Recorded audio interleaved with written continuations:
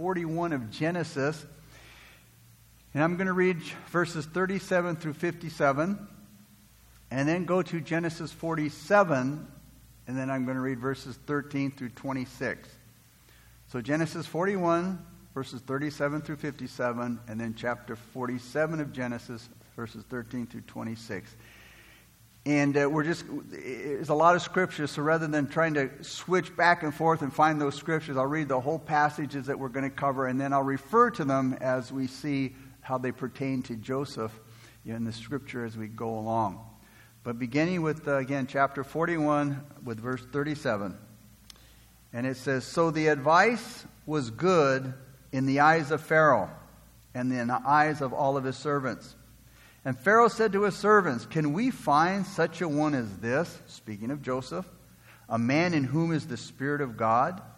The Pharaoh said to Joseph, "Inasmuch as God has shown you all this, there is no one as discerning and wise as you. You shall be over my house, and all my people shall be ruled according to your word. Only in regard to the throne will I be greater than you." And Pharaoh said to Joseph, "See, I have set you over all the land of Egypt." Then Pharaoh took his signet ring off his hand, and he put it on Joseph's hand. And he clothed him in garments of fine linen, and he put a gold chain around his neck. And he had him ride in the second chariot which he had, and they cried out before him, "Bow the knee." So he set him over all the land of Egypt. Pharaoh also said to Joseph, "I am Pharaoh, and without your consent no man may lift his hand or foot in all the land of Egypt." And Pharaoh called Joseph's name Zaphnath-Paneah, and he gave him as a wife Asnath, the daughter of Potiphera, priest of On. So Joseph went out over all the land of Egypt. Joseph was 30 years old when he stood before Pharaoh, king of Egypt. And Joseph went out from the presence of Pharaoh and went throughout all the land of Egypt. Now, in the 7th plentiful years, the ground brought forth abundantly.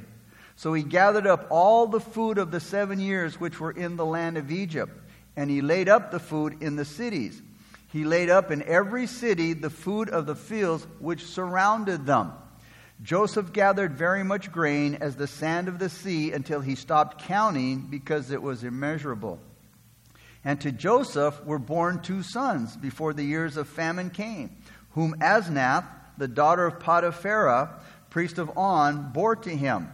Joseph called the name of the firstborn Manasseh, which means, "For God has made me forget all my toil and all my father's house." And the name of his second son he called Ephraim, which means, "For God has caused me to be fruitful in the land of my affliction." Then the 7 years of plenty which were in the land of Egypt ended, and the 7 years of famine began to come, as Joseph had said. The famine was in all the lands, but in all the land of Egypt there was bread. So when all the land of Egypt was famished, the people cried to Pharaoh for bread. And then Pharaoh said to all the Egyptians, "Go to Joseph. Whatever he says to you, do." The famine was over all the face of the earth, and Joseph opened all the storehouses and sold to the Egyptians. And the famine became severe in the land of Egypt, so all the countries came to Joseph in Egypt to buy grain, because the famine was severe in all the land. So let's go to chapter 47 now, beginning with verse 13 through 26. Now there was no bread in all the land, for the famine was very severe, so that the land of Egypt and the land of Canaan languished because of the famine. And Joseph gathered up all the money that was found in the land of Egypt and in the land of Canaan for the grain which they bought. And Joseph brought the money into Pharaoh's house. So when the money failed in the land of Egypt and in the land of Canaan, all the Egyptians came to Joseph and said, "Give us bread, for why should we die in your presence? For the money has failed." Then Joseph said, "Give your livestock, and I will give you bread for your livestock if the money is gone." So they brought their livestock to Joseph, and Joseph gave them bread in exchange for the horses, the flocks, the cattle of the herds, and for the donkeys. Thus he fed them with bread in exchange for all of their livestock that year. When that year had ended, they came to him the next year and said to him, We will not hide from my lord that our money is gone. My lord also has our herds of livestock. There is nothing left in the sight of my lord but our bodies and our lands. Why should we die before your eyes, both we and our land? Buy us and our land for bread, and we and our land will be servants of Pharaoh. Give us seed that we may live and not die, that the land may not be desolate. Then Joseph bought all the land of Egypt for Pharaoh. For every man of the Egyptians sold his field, because the famine was severe upon them. So the land became Pharaoh's. And as for the people, he moved them, that is Joseph, he moved them into cities from one end of the borders of Egypt to the other end. Only the land of the priests he did not buy, for the priests had rations allotted to them by Pharaoh, and they ate their rations which Pharaoh gave them. Therefore they did not sell their lands. Then Joseph said to the people, Indeed, I have bought you and your lamb this day for Pharaoh. Look, here is seed for you, and you shall sow the land. And it shall come to pass in the harvest that you shall give 1/5 to Pharaoh, 4/5 shall be your own, as seed for the field and for your food, for those of your households, and as food for your little ones. So they said, You have saved our lives. Let us find favor in the sight of my Lord, and we will be Pharaoh's servants. And Joseph made it a law over the land of Egypt to this day, that Pharaoh should have 1/5, except for the land of the priests only, which did not become Pharaoh's. The title this evening is Joseph the Leader. So far in our story of Joseph, he has had some pretty hard times, in spite of God's word of a promising future. And up to this point in our story, Joseph hasn't experienced any of anything that looked promising. But here we'll see that his patience and his passion and his integrity starts to pay off. Joseph will now be seen as a leader in the Egyptian government. And Joseph is now starting to see the light of God shining down on his dark days. And those dark days will be memories of his past. Joseph is now going to have the status of a ruler, a high-ranking ruler. He's going to be a government official, and he's going to have the respect of a ruler. The scene is a palace. Think of it. He's gone from a dungeon now to a palace. All eyes are on Joseph now. Remember, Joseph was once a slave. He was accused of rape. He was an ex-con. Can you imagine what the people were thinking and saying? Now he's in second command of Egypt. The only one higher than him is Pharaoh, the king of Egypt. So there had to be this talk going on. Now, is Pharaoh going to believe now? Is Pharaoh going to believe the things that Joseph tells him and how to deal with this famine that's coming? Will Pharaoh believe Joseph's revelations? And will Pharaoh do what Joseph instructs him to do to spare the lives of the people in the land in this famine? Yes, Pharaoh believes Joseph, and he right away does what Joseph tells him to do. He does what's needed to obey Joseph. The best appointment that Pharaoh ever made was to make Joseph second in command of his government. Joseph's spiritual life was the first qualification that Pharaoh mentions as a requirement for the job. In Genesis 41:38, we read through this, he says, And Pharaoh said to his servants, Can we find such a one as this? Speaking of Joseph, a man in whom is the Spirit of God. Can you imagine if those elected to government positions, how much better our government and society would be if they were men and women who were filled with the Spirit of God? Joseph rose from the dungeon, a prison house, to the palace on Pharaoh's decree. We read in chapter 41, verse 40 through 41. Pharaoh says to Joseph, You shall be over my house, and all my people shall be ruled according to your word. Joseph, whatever you say, they have to do. Only in regard to the throne will I be greater than you. And Pharaoh said to Joseph, See, I have set you, Joseph, over the land of Egypt. I mean, this was a big-time promotion for Joseph. It was also a great pardon for Joseph. You see, it does pay to live a pure life. It does pay to be patient and to live a holy life before God. It does pay to live truth, because truth will win out. It always will. And you will be honored in due time. The psalmist said in Psalm 37, 1 through 9, "Do not fret because of evildoers, nor be envious of the workers of iniquity. For they shall soon be cut down like the grass and wither as the green herb." He said, "Trust in the Lord and do good. Dwell in the land and feed on His faithfulness." Feed on God's faithfulness. Many times we feed on our problems. We feed on our situation. We feed on our negative circumstances. But the psalmist said, feed on God's faithfulness, His goodness, His promises, not your circumstances. He goes on to say, "Delight yourself also in the Lord, and He shall give you the desires of your heart." Now, many times this scripture is taken out of context. When a lot of people say, "Oh, pray for this, ask for that, because God will give you the desires of your heart." And sometimes, I want that car, I want that house, I want this over here, and we use it like it's a scripture for anything that I want. It says that God's going to give me the desires of my heart.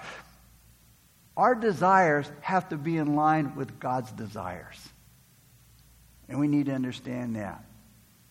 If God wants somebody to be saved, which He does, He wants everybody to be saved, or God, His Word speaks of certain things for people. As long as our prayer is in line with His prayer, He said He'll give us the desires of our heart. And so He says, delight yourself in the Lord, and He'll give you the desires of your heart. Notice, delight yourself in the Lord. He said, commit your way. The word commit means to roll over. Commit your way, whatever you're going through, whatever your circumstances, roll them over onto the Lord. And it says, trust also in Him, and He shall bring it to pass. He shall bring forth your righteousness as the light and your justice as the noonday. He says, rest in the Lord and wait patiently for Him. Notice, we wait, but many times not patiently. Wait patiently for Him. Do not fret. That is, do not worry. Do not become anxious because of him who prospers in his way, because of the man who brings wicked schemes to pass. Cease from anger and forsake wrath. Do not fret. It only causes harm. For evildoers shall be cut off, but those who wait on the Lord, they shall inherit the earth. This is the fourth time that Joseph was made an overseer of someone's house. When we first started the character of Joseph, first, it was his parents' house. His dad put him, in charge of the family. Then when he got sold into slavery and he was in Potiphar's house, then Potiphar put him overseer of his house. And then in prison, Potiphar put him as the overseer of the prisoner's house. And now, he's overseer of the king's house. He had proven his faithfulness in each of those lesser responsibilities. And just as Jesus says in Luke 16:10, he who is faithful in what is least is faithful also in much. In Joseph's promotion, he was over all the people. The Pharaoh, the king, was the only one that outranked him. And he said in chapter 41, verse 40, only in regard to the throne will I be greater than you, Joseph. And all of this happened at just the right time in Joseph's life. And we've heard the saying that says, timing is everything. And Isaiah says that sometimes God will make us wait to be gracious to us. Sometimes we pray for something and naturally we want it right away. Oh, we don't want to wait. We want it now. We need it right away. But God many times makes us wait because He wants to be more gracious to us. He wants to give us better than what we're asking for. So often we settle for second best. But God wants us to have the best. And sometimes that doesn't come right away. Like here for Joseph. He'd spent time in prison and he wanted to get out. The butler forgot to talk to the Pharaoh about it. And he spent more time in prison. But again, Joseph now, what he's being in this high office of government, the timing was perfect for this. The timing of Joseph's promotion was very important. Joseph was 30 years old when he received this promotion. This meant that Joseph had spent 13 tough years in Egypt before he was delivered. Now, we all want to be delivered out of our tough times and circumstances, and we want it now. But many times the wisdom and the purpose of God stops that from happening because he has a greater plan. If Joseph had been delivered sooner, especially before the butler and the baker had their dreams, he probably would have gone back to Canaan and had been and experienced more miserable circumstances. So it not only wouldn't have been good for him, but also for Pharaoh, because he wouldn't have had his dreams interpreted. Joseph would have missed his great promotion and the blessings that came with those promotions, and also the blessing for Egypt and Canaan. They would have perished in the famine. It was all in the timing. The effects of the famine would have been felt everywhere by everyone. This is a powerful lesson not to be so fast to criticize the providence of God. In other words, it's a time to learn this lesson, not to be angry with God and to criticize God. And Lord, what are you doing? How come you're not doing anything? How come you're not moving faster than you are? Again, he's God, and he's all wise, and he sees all things, and he knows all things, and he knows what's best. The timing may not be the best for us to get a particular prayer answered now. So we shouldn't be so fast to criticize the providence of God, the hand of God, his moving in our life when it seems to be taking its sweet time. Now, we know that waiting on the Lord is hard. It is very difficult. It's hard on our flesh. But those who wait patiently on the Lord, those who don't wait patiently on the Lord, they're not going to receive God's best. Remember Abraham when he got tired of waiting for the promise of Isaac, the promise of the son? He got tired of waiting, and Sarah got tired of waiting. And remember, then Isaiah and Sarah, they take things into their own hands. And Isaac has a son, Ishmael, was Sarah's handmaid. And Ishmael was nothing but trouble.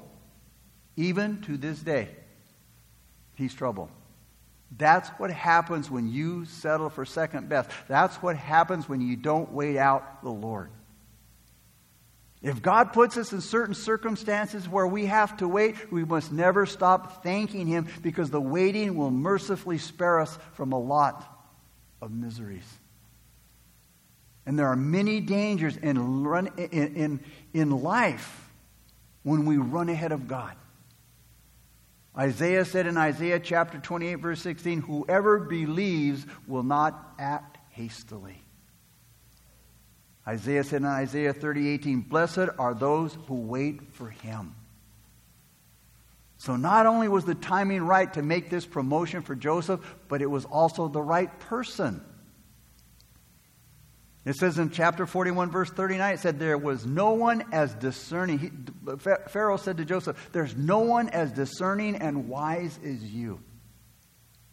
It took wisdom to figure out how to save the lives of these people and to save the land of the land of the people through this 7 years of famine. And Potiphar realized Joseph had all of the qualifications necessary for such a time as this. God had been preparing Joseph in the school of hard knocks for 13 years. But Joseph was now prepared by God for the position that Pharaoh gave him. And remember, God always prepares his servants for their calling. John 10:36, Jesus said he was sanctified and sent into the world. He was sanctified first, and then he was sent into the world. Before God sends, he sanctifies. Sanctifies involves all that goes into divine preparation for service. If Jesus experienced sanctifying, then we for sure should expect to be prepared and trained. The sanctifying process isn't as enjoyable as the going out part. Preparation and being equipped and all the training, that's not as enjoyable as going out and then, starting the ministry. But it's just as important. It's like a soldier going to battle. You know, he has to be prepared. He has to be trained and to do certain things. And all of it's in order to spare his life and the life of others. And it's not pleasant. But again, that training is critical. It's so important, again, for saving his life and the lives of others in a battle situation. So again, sanctified involves all that goes into divine preparation for serving God. A lot of people want to be sent. They want to go. They want to serve. But they want to skip out on the demanding preparation, training, and schooling for the job. But then they won't be ready for the job. And all you can expect is failure. If you want to be sent, you have to be trained. You have to be equipped. You have to be qualified. And you have to be ready for every good work. Pharaoh gave Joseph what he needed to do his job. In chapter 41 and 42, remember it said that Pharaoh gave Joseph his ring. Now that ring that Pharaoh gave Joseph was the authority of the leader. Now the ring was Pharaoh's signet ring. Now they would have a ring, and on it would be, maybe his picture or his name, his initials. And when the Pharaoh would write a letter or send a message, and he'd seal it with some wax, and then he'd put his signet ring in that wax. And whoever received that realized they were receiving an official letter or a law of some kind from the Pharaoh. It showed his authority, and the people who read it said, "This is law. We got to follow up on this. We got to do whatever this message says." So Pharaoh gave Joseph his signet ring. All right, and again, when that signet ring was imprinted in the wax on a document, that made the document the decree of the king, making it the law of the land. So when he gave Joseph his signet ring, it's telling now the people that Joseph has power. Joseph now has the power to make laws. It gave Joseph the power he needed to do his job. It gave him great authority. And then we read in chapter 41, 42, it said that then Pharaoh gave Joseph a robe. It says in 41, 42, Pharaoh clothed Joseph in garments of fine linen. Now, priests were a highly respected group in Joseph's day, so he would be dressed appropriately. Pharaoh would naturally want Joseph to be dressed appropriately, accordingly, for his honorable position. To be recognized by those that he had authority over. And then we read in chapter 41, 42, Pharaoh gave him rank. It says that Pharaoh put a gold chain around his neck. That chain signified the upper class. It signified upper class of the leader. The ring gave Joseph authority, and the chain around his neck was a symbol of authority. And it would kind of be like, the bars and the stripes and the stars on a military uniform. It signified rank. And based on the rank, it signified his power and his authority. And then it says that in chapter 41, verse 43, Pharaoh also gave Joseph a chariot. Man, he gave him a ride. It says, and he had him ride in the second chariot which he had, and they cried out before him, bow the knee. So when they saw Joseph riding in the second chariot, man, the people would cry out, bow the knee, bow the knee. The chariot was the symbol of the approval of the leader. And when Joseph would ride down the streets and the highways of Egypt, the people would cry out, bow the knee. You see, Joseph had faithfully honored God. And now God was faithfully honoring him. And again, remember, he's a type of Jesus. And we come to Christ, he gives us those things as well. Joseph had faithfully honored God, and God was faithfully honoring him. Faithfulness to the Lord will bring honor from the Lord. And God will see to it that every faithful servant will one day be given his approval. And isn't that what we're waiting to hear? Enter in, thou good and faithful servant. We're waiting for that approval. And then Pharaoh gave Joseph reputation. Pharaoh gave Joseph a new name in chapter 41, verse 45. And Pharaoh called Joseph's name Zaphnath-Paneah. It was giving Joseph his good reputation back. In the world before Christ, we may not have had the best of reputation, but coming to Christ, if we're walking and we're obeying and we're following Christ, we'll have a good reputation. We'll have a good reputation. The name has been given, the name Zaphnath-Paneah has been given meanings of salvation of the world, revealer of secrets, and prince of the world. This would surely help Joseph's reputation among the Egyptians. And then Pharaoh gave Joseph a wife. In chapter 41, verse 5, it says, a wife, Asnath, the daughter of Potiphera. And Asnath, his wife, had 2 sons, and he named the first son Manasseh, which means forgetting. And I love this. Because Joseph said, because the Father has made me to forget all the toil of my father's house. In other words, he said, all that I went through. He says, the God enabled me to forget all that I experienced in my father's house. That is, when his brothers hated him, when they sold him into slavery, when they wanted to murder him. That had to be a difficult thing. But he says the Father enables him to do that. And a lot of people have a lot of trouble forgetting the past.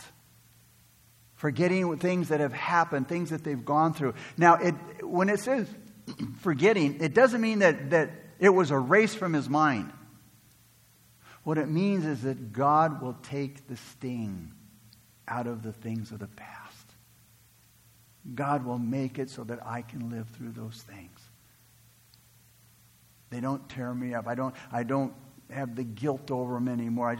God removes the sting from the past that I used to have. And so he named his first son Manasseh because God helped him, took the sting out of the past of that terrible time as a child in his father's house. And then, again, he had forgotten the sorrow and the suffering that he had experienced. It tells us that in chapter 41, 51. So this is a joyous reminder of God's goodness. Again, it's not that Joseph's times of suffering was, like I said, erased, but God took the sting out of those sufferings. The second son he named Ephraim, which means fruitfulness. Joseph said that God had made him fruitful in his afflictions in chapter 41, verse 52. Now, we usually don't connect or put together afflictions with fruitfulness. So this should encourage us as God's people, because it says that those who are going through afflictions, they can rejoice. Their afflictions are designed by God to add to their fruitfulness and their blessings. So when afflictions come, name them or call them Ephraim. And thank God for them. The preparations needed for the famine that was coming were great. And so were the preparations for the service that Joseph had to perform for Pharaoh. In chapter 41, verse 46, we read that he, Joseph, stood before Pharaoh.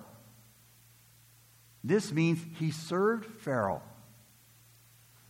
And it says in chapter 41, 46, it says, as soon as Joseph was in office, he went out. As soon as he was in office, he went out. He took off to do his duty. He didn't say, oh man, this is great, man. I'm second in command. I got all of this power. I got all of this authority. I got this chariot. He goes, I'm just going to kick it here, man, and just relax. Nope. When he got to the office, he went out to do his duty. A great famine was coming. He realized there was no time to waste. There were only 7 years to get ready for this famine. Joseph just wasn't quick to do his duty. He was also a hard worker in doing his duty. In chapter 41, verse 47 through 49, it said, now in the 7 plentiful years, the ground brought forth abundantly. So he gathered up all the food of the 7 years which were in the land of Egypt, and he laid up the food in the cities. He laid it up in every city, the food of the fields which surrounded them. And Joseph gathered very much grain as the sand of the sea until he stopped counting because it was immeasurable. In those 7 years, he gathered up so much grain. It was like the sand of the sea. He just quit counting. It was so much. You see, Joseph's preparations were orderly, they were organized, and they were well thought out. Chapter 41, verse 48 said, he laid up in every city the food. You see, he laid up the food in every city so that he could hand out the food when the famine came. The sufficiency of Joseph's preparations are seen in the amount that he gathered. And also where he stored the grain. He gathered enough grain to last through the entire famine, and he stored it in a safe place so that it would be there and ready when it was needed. It says that Joseph collected 1/5 of the grain produced during the good 7 years. And he gathered so much. Chapter 41, verse 49 says that he stopped counting it. Couldn't count it anymore. It was immeasurable. He stopped keeping records of how much grain was collected for the people or from the people because there was so much. And then the grain had to be stored in a good place so that it wouldn't spoil. So Joseph, being the wise leader he stored the food in granaries or storehouses, according to chapter 41, verse 56, which were in the cities, according to chapter 41, verse 48. And both the amount and the storage of the grain showed that Joseph did a thorough job. You see, the lesson here is to be thorough and to be complete and to finish the job if you want to accomplish anything worthwhile, especially because you're serving the Lord. Now, when the famine started, the Egyptians soon ran out of food. And like people today, they ran to the government for help. We read that in chapter 41, verse 55. When the land ran out of food, they ran to the government for help. Then what did Pharaoh do? Chapter 41, verse 56 says, he sent them to Joseph, it says, who opened all the storehouses and sold to the Egyptians. And we see two wise things in the selling and the prices of the food. Joseph was very wise to sell the grain instead of giving it to the people. You see, if he had given them the grain, he would have destroyed the Egyptians. How? Because the Egyptians, like many Americans, were notorious wasters. Joseph proved they were great wasters by doing more with 1/5 of the food supply that he collected, according to chapter 41, verse 34, than from the 7 good years that the Egyptians did with the 4/5, what was left over. Joseph did more with 1/5 than the Egyptians did with 4/5 of the grain. The Egyptians ran out of their 4/5 of grain just after the famine started. Now, the Bible doesn't tell us, just when they ran out. But looking at Scripture, we can deduct that it was just after the famine started, probably in the first year. You see, the Egyptians were getting food from the government before Joseph's brother made their first trip to Egypt. They weren't invited by Joseph to live in Egypt after they made their second trip. And at that time, there were still 5 years left, according to chapter 45, verse 6.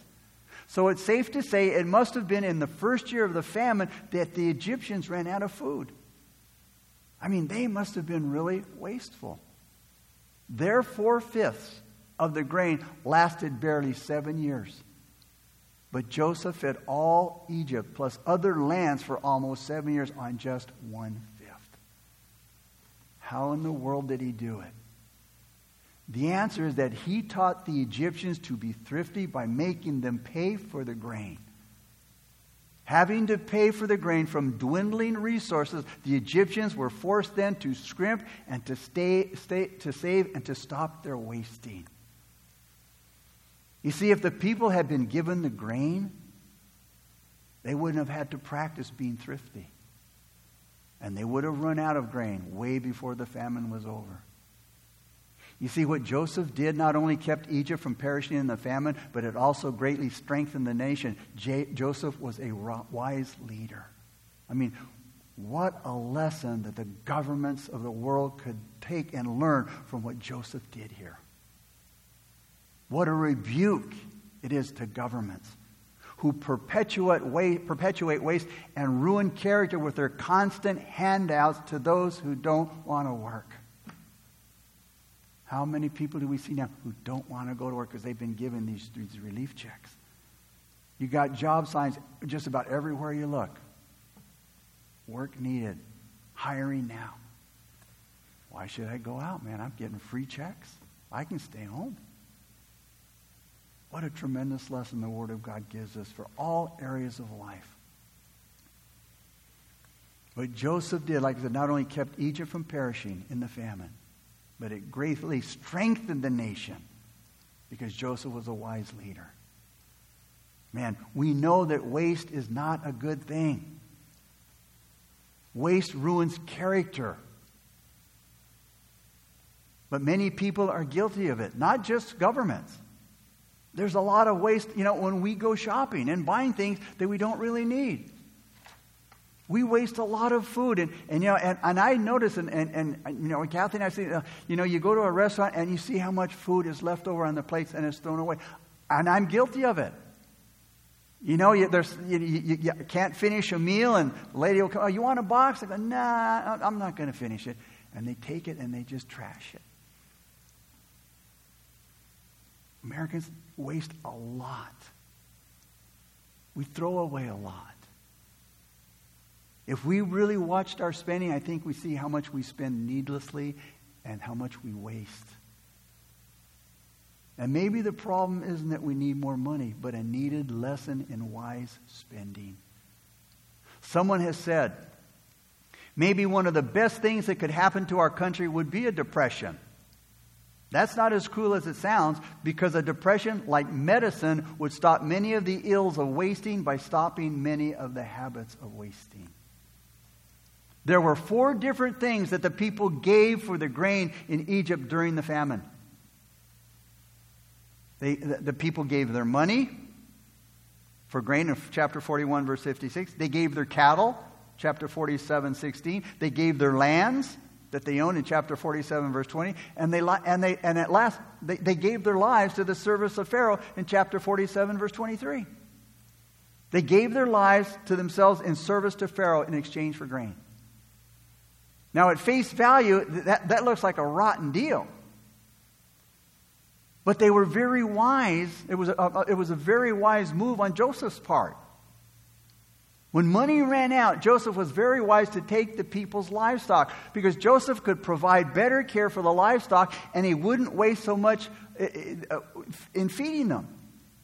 Plus, by taking the people's livestock to pay for the grain, it would relieve a burden that was on the people that they didn't have to worry about anymore in trying to take care of them. They could hardly take care of their livestock. And then taking their lands was also a wise move by Joseph. The Egyptians, because of their wastefulness, had gotten themselves into a desperate situation. Paying for the grain was necessary. And if they owned lands, they needed to sell those lands to buy the grain when they said, hey, we don't have any more money or any other goods to pay for the grain. And then when the people had nothing left to give for grain but their lives in service to the government, Joseph moved the people to different cities. Now, Joseph has been criticized for doing this. But here's the thing to understand. The people didn't do this against their wills or unwisely. We read that in the passages. They sold their lands, thus giving up their right to live on those lands any longer. They sold Joseph their lives, giving him the right to tell them where they were to live. So they were not to move against, so they weren't made to move against their will nor unwisely. And putting the people in the cities near the places where the food was distributed, that was a wise move by Joseph, because it made giving out the food more efficient and more convenient. As convenient as possible for the people. So instead of criticizing Joseph, he should be applauded. Because the action that he took was wise administrative policies in a time of great national crisis. He kept the people alive, and in the process, he taught them how to live more economically. While we're talking about the different prices for the grain, again, we go back, if you want, or know chapter 47, verse 15. It said, money failed in the land of Egypt and in the land of Canaan. Money failed. Money failed in the land of Egypt just like it fails in many places today. Money is not always the answer to fixing all the problems in our society. We and other nations throw money at all of our problems in the world. We just don't seem to get it that money fails in so many areas. Money doesn't keep and hold families together.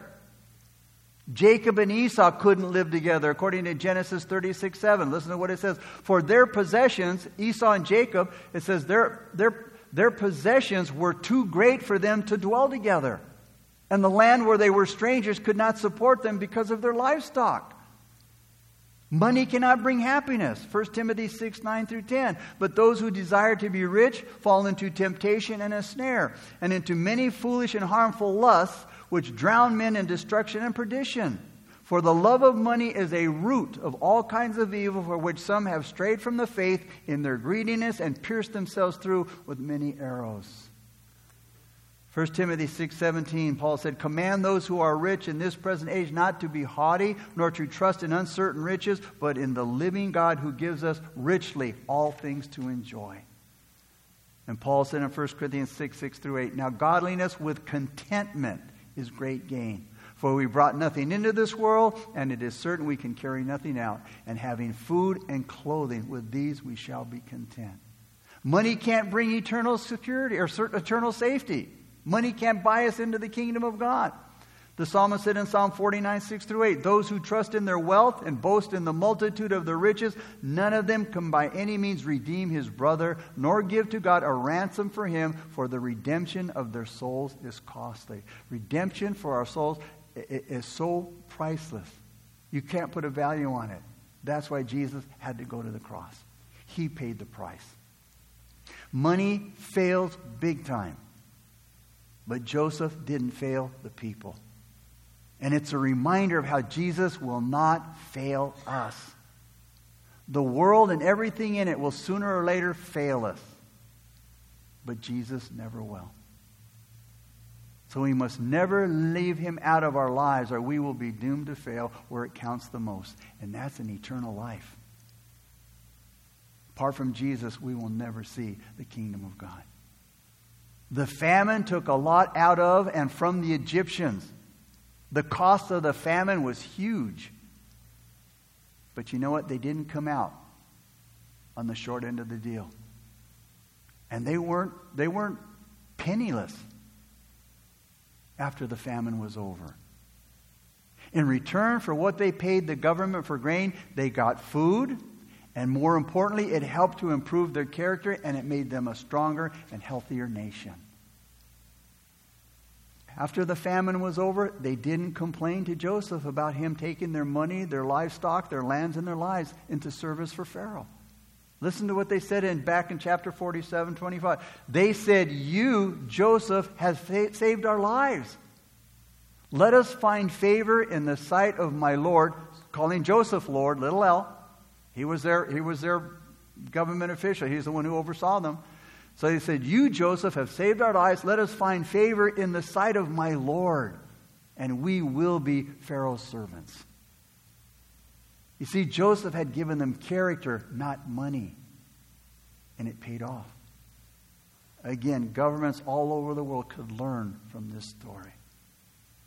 We read in chapter 47, verses 23 through 25, after the famine, Joseph said to the people, indeed, I have bought you and your land this day for Pharaoh.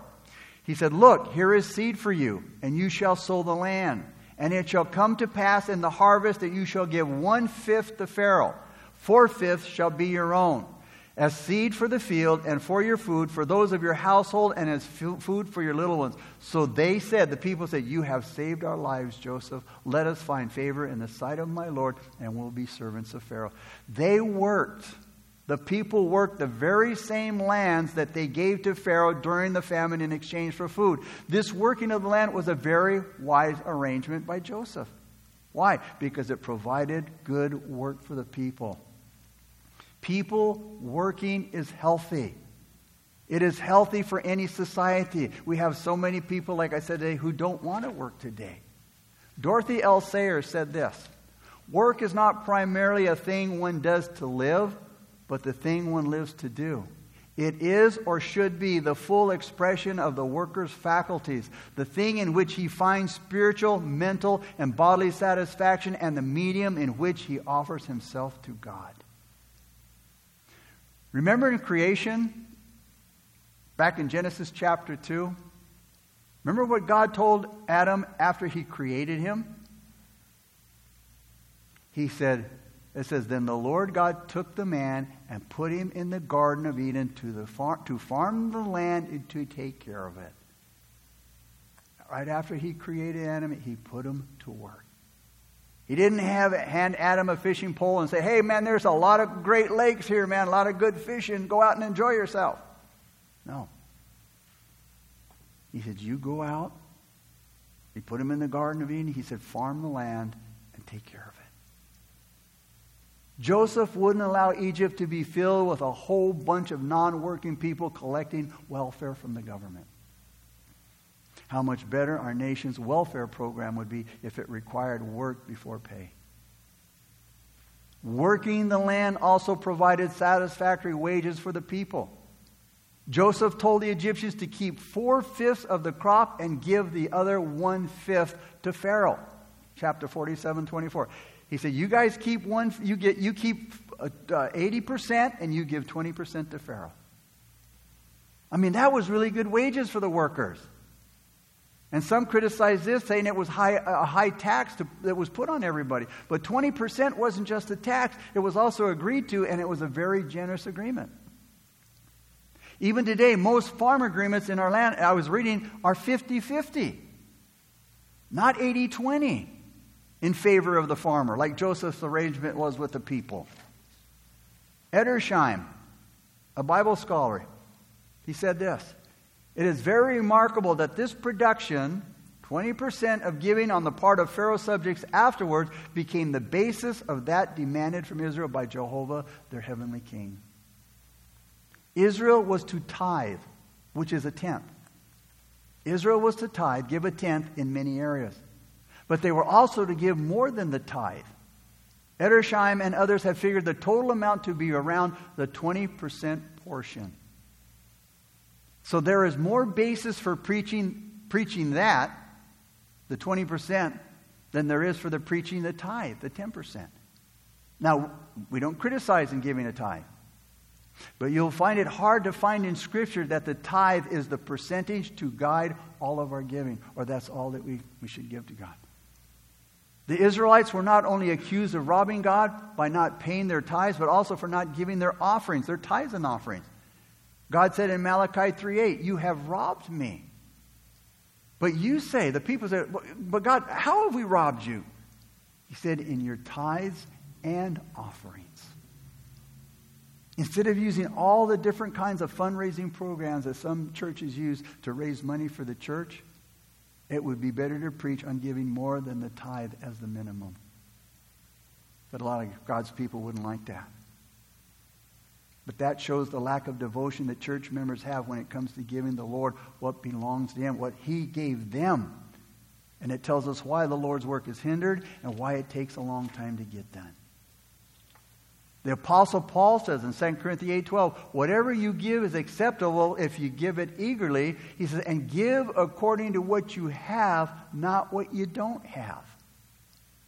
Giving is proportional to income. You know, somebody makes a ton of money, that makes a 10% would be nothing, a drop in the bucket. Now somebody who's a minimum income, hey, 10% would be a lot. And God doesn't want anybody to be penitent. But He says, give in proportion to what you've been given. Working the land for Pharaoh was wise because it supplied Pharaoh with an adequate and consistent income for taking care of the government. So Joseph was working for Pharaoh as well, and Pharaoh greatly profited, but not at the cost of Joseph's integrity or at the cost of the citizens' well-being. They were taken care of. Joseph was taken care of. Joseph he was simply a sensible and spiritual leader whose strategies, man, they were excellent. And as a result, both those who were ruled and the rulers would profit a lot and legitimately by Joseph's work in the government. Historians tell us that at the time that Joseph came into office in the Egyptian government, Egypt was quite a weak nation. But not long after that, Egypt became one of the strongest nations in the world. And we know the reason for this change was Joseph, the great leader. And he was the reason. Why? He was totally devoted to the Lord. Totally devoted to the Lord. Can you imagine what this world would be like with leaders like Joseph? Father, we thank you so much for this. Father, for this great story of Joseph, God. Not a fairy tale, but a true story. A biblical account of the life of Joseph. And God, how you used him. How you trained him, prepared him, equipped him. First, through the school of hard knocks. Through the difficult circumstances that he had to go through. And then in time, your time, God, you raised him up. You gave him the things he needed to have in order to do the things that you called him to do. Father, help us. Lord, just as Pharaoh gave Joseph reputation, a ring representing power, and the gold chain, authority, and a robe. Lord, as a believer, you give us those very same things, God. A good reputation. You give us authority. In the name of Jesus, there is power. We have a robe of righteousness that Jesus gives us, that we put on his righteousness. And all of those things, the reputation, Christ gives us. And so, Lord, let us be devoted to you as Joseph was so devoted to you, Lord, or to Pharaoh. I'm sorry, to you. God, may we follow Joseph's example. May we wait patiently for the times that you place upon us, God. And knowing that you will never leave us nor forsake us. And that, God, that you want to be gracious to us. And sometimes you make us wait. That you may give us better than what we're asking for, God. So, Father, we thank you, we praise you, and we give you honor and glory. And it's in Jesus' name we pray. Amen.